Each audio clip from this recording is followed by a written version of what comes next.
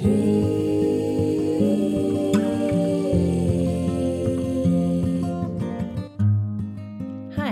and welcome to the Made of Dreams podcast.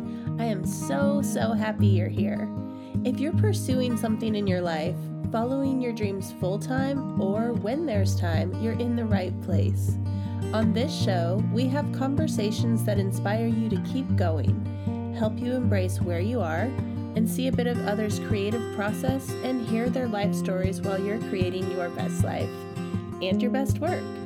So hi, I'm Ashley, songwriter, mom, hairstylist, wife, all the things.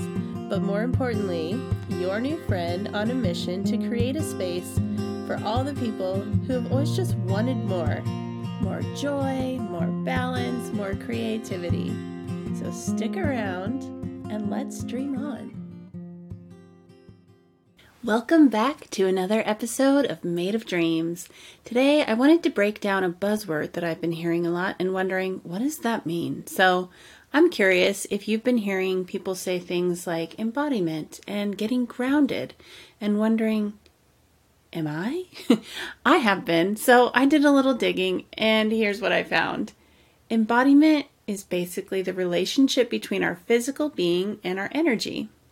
And embodiment practices use the body as a tool for healing through self-awareness, mindfulness, connection, self-regulation, and self-acceptance.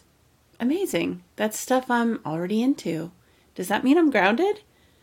So that led me down another rabbit hole. When we're grounded, we feel present in our bodies, calm and certain of what we need to do. Having good body awareness is how conscious and connected you are to your own body. It's like going through your day with a sense of ease and grace. That made me wonder, what are signs of being unbalanced or not having great body awareness? And thank you, Google. Here's a couple. Clumsiness, being uncoordinated and off balance. Also, rough body contact, meaning like intense hugs or kind of not knowing your own strength, dropping things a lot.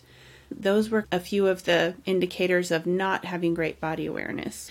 I've also been listening to this book called The Body Keeps the Score. I've heard about it for a couple years and I finally downloaded it from my library app, and it's all about how trauma is stored in our bodies, and it's really interesting. I don't know if it's a read for everybody. There's quite a few stories about intense trauma, so it might not be for everyone, but it also talks about subtle trauma and how that can be just as devastating. One thing in that book that I related to was when he spoke about panic attacks. And if you've ever had a panic attack, you might have experienced that after you have one, then you're really afraid of having another one. And sometimes that can lead to over-controlling and hypervigilance. And he talks about how when people are chronically angry or scared, they have constant muscle tension, which can lead to spasms and migraines and physical pain and symptoms. The book also talks about how people can become addicted to trauma because even though it's traumatic, it makes them feel alive. So they sometimes return to dangerous situations again and again. It's very interesting. Right now I'm at the part where he's talking about treatments to basically free the trauma and become embodied. So far he's mentioned top-down healing, meaning starting with the brain and things like talk therapy and medicine. And then also the reverse would be bottom up, starting in the body with things like yoga and breath work. And anyway, if you're like me and you're interested in neuroscience and psychology, you might like this book. It's called The Body Keeps the Score. That was a bit of a side journey there from what I wanted to talk about today, which kind of does tie into that. So basically, embodiment and being present in your body and things that maybe keep us from that.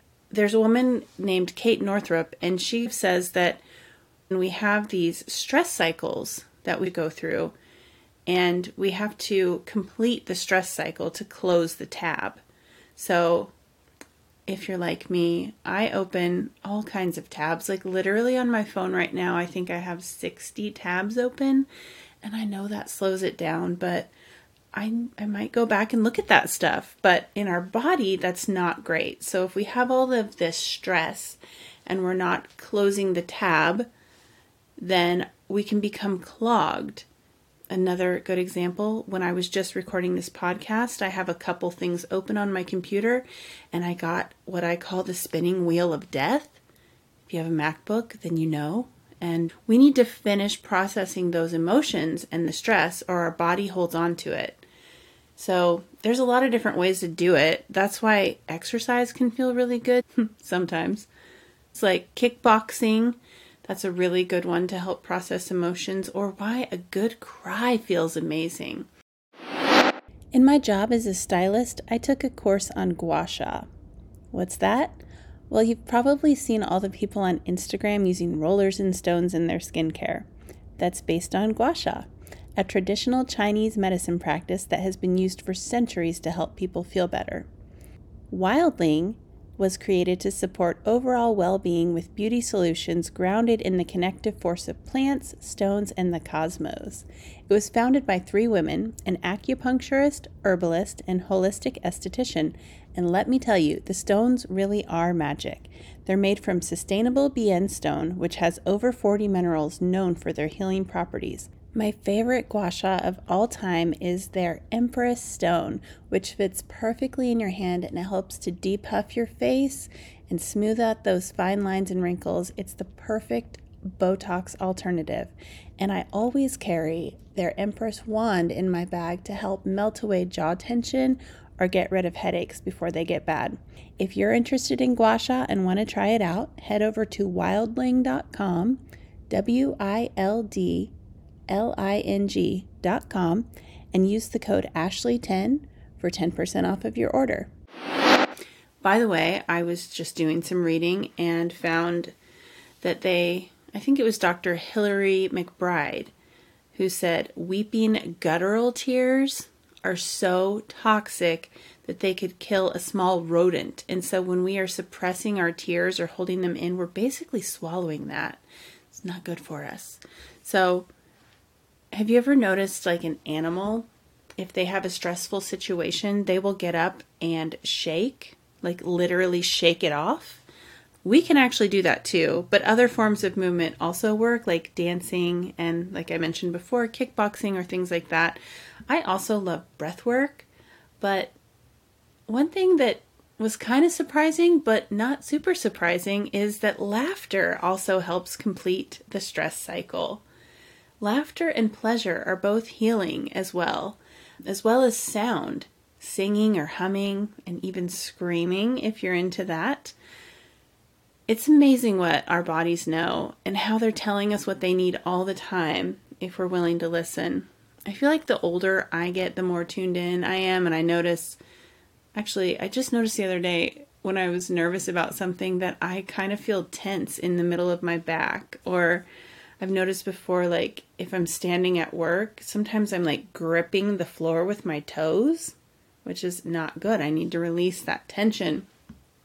And ladies, we also need to pay attention and make sure we aren't gripping in our pelvic floor all the time.